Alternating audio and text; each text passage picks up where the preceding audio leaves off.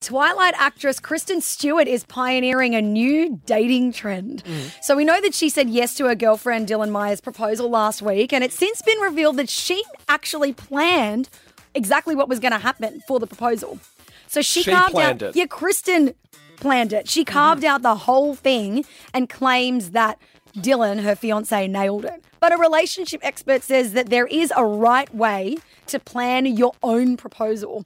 So she says that you should clearly communicate or scrapbook your ideas for your partner. Can you imagine having like a scrapbook being like, this is what I want, this is where I want it to happen. Yeah. And she said that's a good way to show what your ideal proposal looks like, and said it's important to also talk about what you don't want. But hang on, I thought proposals were meant to be a surprise. I mean, I have learnt many things from you. One of them is don't do it publicly. So you don't do it in a restaurant in Unless front she's of an everyone. attention seeker. Oh, That's well, okay. If that's she who I wants the usually attention. date. Yeah, so...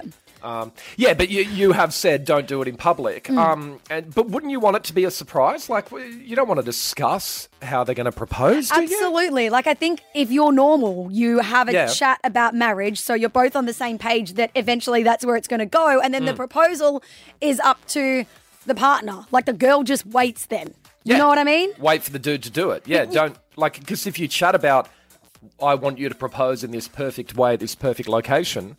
Well, there's no element of surprise at all. There's no surprise. There's no romance. There's no being like, caught off guard and swept off your feet.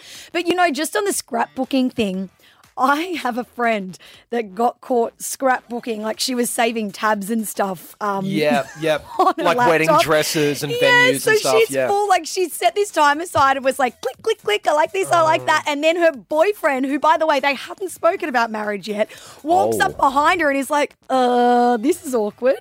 And she was like, I could have died in that moment because, like, I didn't want him to know. But girls do scrapbook this kind of thing. Like, I remember being in, like, I don't know, designer tech at school, and I saw this beautiful Tiffany engagement ring, and I ripped that page of the magazine out and kept it for years. Like, I don't have it anymore.